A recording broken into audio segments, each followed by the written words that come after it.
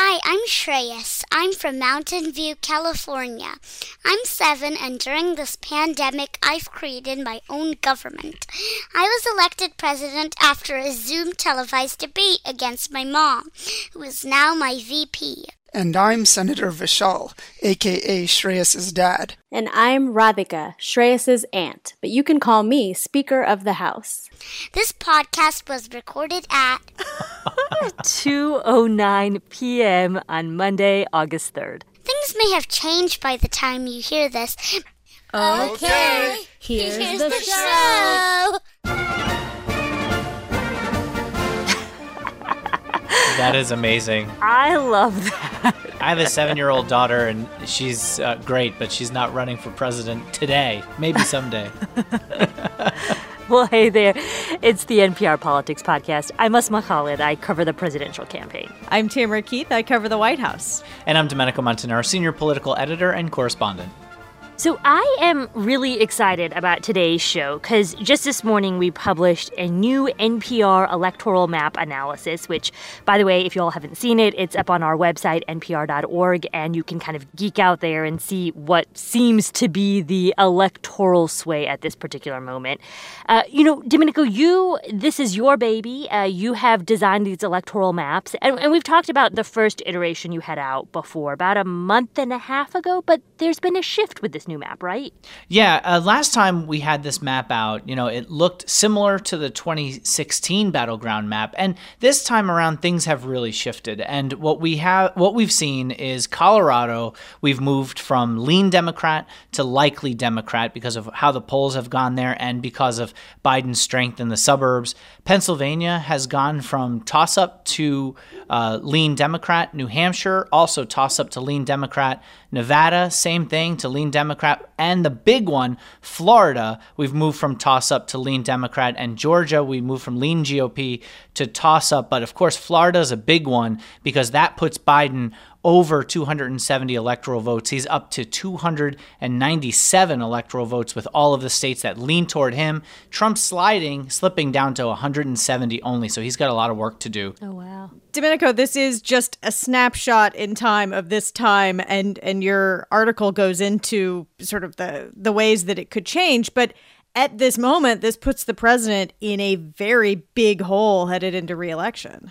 Yeah, I think we shouldn't be surprised that Biden is over 270 right now because this looks to be the political nadir for President Trump. Of course, I said that in late June when we first did this, and it's gotten deeper for Trump, which is kind of surprising. But because of his handling of the coronavirus and race relations, things have shifted. And this is not just based on polling. This is based on historical and demographic trends, as well as what we're seeing on the ground there. So, before we get into some of the specifics from the analysis, Tim, I want to ask you about what the Trump campaign has been thinking recently. I mean, obviously, they are aware, not just necessarily of Domenico's maybe electoral map analysis, but of overall broad polling that shows them in a precarious situation. And recently, the campaign paused some of its ad spending. It seems to rethink some of its messaging. What's going on? Yeah, they pulled all of their ads off of television last week as they retooled and sort of thought about their strategy going forward. In part, they say it's because there's a new campaign manager, Bill Stepien, who replaced Brad Parscale as campaign manager. And so, it would make sense for a new campaign manager to want to think about how they're doing it. What they say they're doing now is being more strategic about the states that will be voting sooner rather than others. We think of Election Day as a day, November 3rd, but in fact, absentee ballots are going out pretty soon in a number of states. So the Trump campaign is going back up on the air this week with ads targeted at just a handful of states: North Carolina, Georgia, Florida, and Arizona. And I think those are states that we will be talking about because they're pretty key in the map that Domenico has put together. What's interesting is the campaign is saying that they're focusing on those states because they will be getting ballots early. Well, other states, other very important states like Wisconsin, Pennsylvania, Michigan, Ohio are also getting ballots even before some of those states.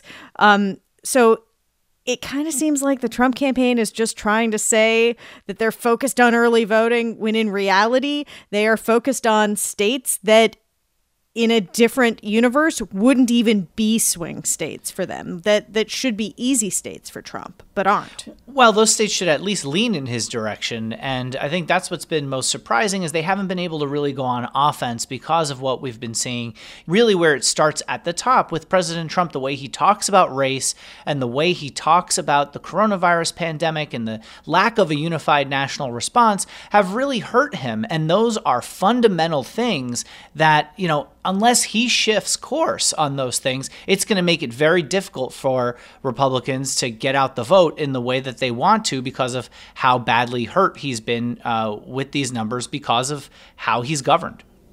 All right, so let's look in more detail at the map. And, selfishly, I'd like to begin with Florida. You all know I was in Florida all last week doing some reporting. And we did that on purpose. I know, right? Exactly. And I will say, though, I found Florida perhaps the most unusual and intriguing move that you had in your map, because you moved it from a toss-up state to one that leans Democratic. Yep. Explain that to us. This was a very, very difficult choice because Florida has been, the closest state or among the closest states, in recent elections. I mean, we all remember the 2000 election and the hanging chads and, every election, it just seems to be very close. Also in 2018, they really went against the blue wave and elected a Republican to the Senate, a Republican governor. So for me, I start off with the idea that Florida should be a lean Republican state, frankly, in this presidential election. And to watch what's happened with the polling there and to watch the continued demographic shifts, it's just undeniable that right now, this is not to say that this is where things are going to wind up, but right now, Joe Biden has the edge there. He's in polling, he's at or above 50% in a lot of polls and holds a significant high single-digit lead. And, I don't think you can sit there and say that really that's a toss-up at this point. Domenico, I want to ask you, though, if you feel like Florida could easily tip back, because one of the things I heard while I was down there was this understanding from analysts that Republicans, are really good, they say, at finding votes where they need to find them. And that's what they did in 2018. And so that's, they say, how they won. They may not win the suburbs, they may not win urban areas, but they went to these exurban communities or these more rural places, and they found the votes. And it surprised some Democrats. I think the thing to really pay attention to if you're looking at polling is the fact that Biden's top line number hasn't really moved all that much. The end of March, Biden was at about 49 or 50% on average in Florida. Today, his average in the 538 average of polls is 49.8%. President Trump, on the other hand, was at about 48% in March, and now he's down to 43.9, 44%. So where is this vote coming from? It looks like a lot of independents who might lean Republican, who might be looking for a reason to vote for President Trump, who right now don't want to say that they're voting for him because they don't feel like they want to. So they've shifted into an undecided position. If President Trump can look like he's even marginally handling some of these big issues a little bit better, he might win some of those folks back, which is why the Biden campaign feels like this is going to tighten up, and might do so very quickly after Labor Day. All right, and we will talk more about those dates when we get back. But first, let's take a break. Support for this podcast and the following message come from the Walton Family Foundation, where opportunity takes root. More information is available at waltonfamilyfoundation.org. Until recently, Edmund Hong says he didn't speak out against racism because he was scared. My parents told me not to speak up because they were scared. But I'm tired of this. Listen now on the Code Switch podcast from NPR. And we're back. And Domenico, your map describes a few states that you still see as toss-ups. North Carolina, Georgia, Arizona, Wisconsin. Kind of explain why it is that these states are still toss-ups. And is there one in particular that stands out to you? Yeah, we even have Ohio in the toss-up column, which, I think a lot of people would have probably looked at and said, even last cycle, it's an aging state, it's a whiter state, it looks like a place that Trump should win. So a place like Ohio, Arizona, Georgia, if those places are in the toss-up category, you see which way the winds are sort of blowing. One state to really look at here, Wisconsin. This is a state where Biden's lead has kind of expanded a little bit as far as the polling goes. It's one that we're sort of watching, and if you had to give a tip of the scale right now, I think you would push it a little bit toward Biden's direction. The problem that I felt in looking at this state was it's the most conservative of the three blue wall states of Wisconsin, Michigan, and Pennsylvania. In other words, it has gone more Republican, by percentage than in other years. There's more Republicans there, and their suburbs, when you look at the demographic change, have not diversified the way a lot of other suburbs have in a lot of other states. So it's one that we're definitely watching, but I'd like to get more on the ground reporting there before feeling comfortable moving it in Biden's direction. One thing that stands out to me about these states that are in the toss-up category is that in 2016, they were not really in the toss-up category. They were, when Hillary Clinton went to Arizona, it was like, oh my gosh, what is she doing? She's overreaching. Well, now we're talking about Arizona as a real toss-up, or Georgia. There's talk that those Senate races in Georgia could be competitive, that it isn't a guarantee that a Republican would win those Senate races. Or North Carolina, same with the Senate races, and obviously that the presidential is basically overlaps with that. It's just remarkable to think about states that were not considered super competitive, even if we said they were swing states, are much more competitive this time. And look, Biden picking off any of these states would be huge in his category because they have a lot of electoral votes. I mean, Georgia, has 16 electoral votes. North Carolina, 15. Ohio, 18. Arizona's 11 are a big deal because Biden could win without a Wisconsin, for example, or Florida if he were able to pick up Arizona, hold on to everything else Hillary Clinton had, and build that blue wall with Pennsylvania and Michigan and Wisconsin.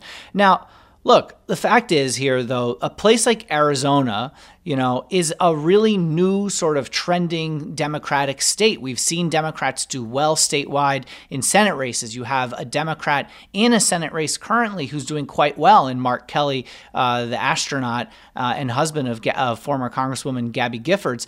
He's out polling Biden. So he may very well pull Biden over the finish line. I think things you have to watch in Arizona are Latinos, the suburbs. Maricopa County is that one big county where Phoenix is, seniors, and those white independents who lean Republican. They moved in Kristen Sinema's direction, the senator, and helped put her over the top against Martha McSally. If Biden can win them, he can probably win Arizona. So, Domenico, before we let you go, I just want to kind of understand more clearly what it is you're taking into account when you're assessing a state. Because some of these states, you mentioned this, look like pretty sizable polling leads for Joe Biden, but yet you're not necessarily saying that these states are fully Democratic or vice versa. Right. I mean, we don't just take into account polling. It's not a totally quantitative thing. I'd call this a mixed methods study. It's you take a lot of different things into account. And most importantly, I would say, is our on the ground reporting as well as conversations that we have, with the campaigns. I mean, they have access to a lot of other information. They can sort of tell you which direction things are sort of trending. And so public polling doesn't sort of tell you everything. Look, it's fine to have a disagreement about whether, Wisconsin should be a tip one way or the other, or Arizona or Georgia staying in toss-up. That's great. That's part of the fun of this. That's part of, why we do the analysis. And, I just kind of love ranking these things and putting some good, analysis behind it. Cool. And Domenico, you're going to be updating these maps at least every month until Election Day. So it's worth pointing out that this map could look a bit different in just a month from now. Absolutely. This is reflective of the current environment and not meant to be predictive of what will happen. And a reminder, you can find Domenico's full analysis with our colorful map at npr.org/politics. I'm Asma Khalid. I'm covering the presidential election. I'm Tamara Keith. I cover the White House. And I'm Domenico Montanaro, senior political editor and correspondent. And thank you for listening to the NPR Politics Podcast.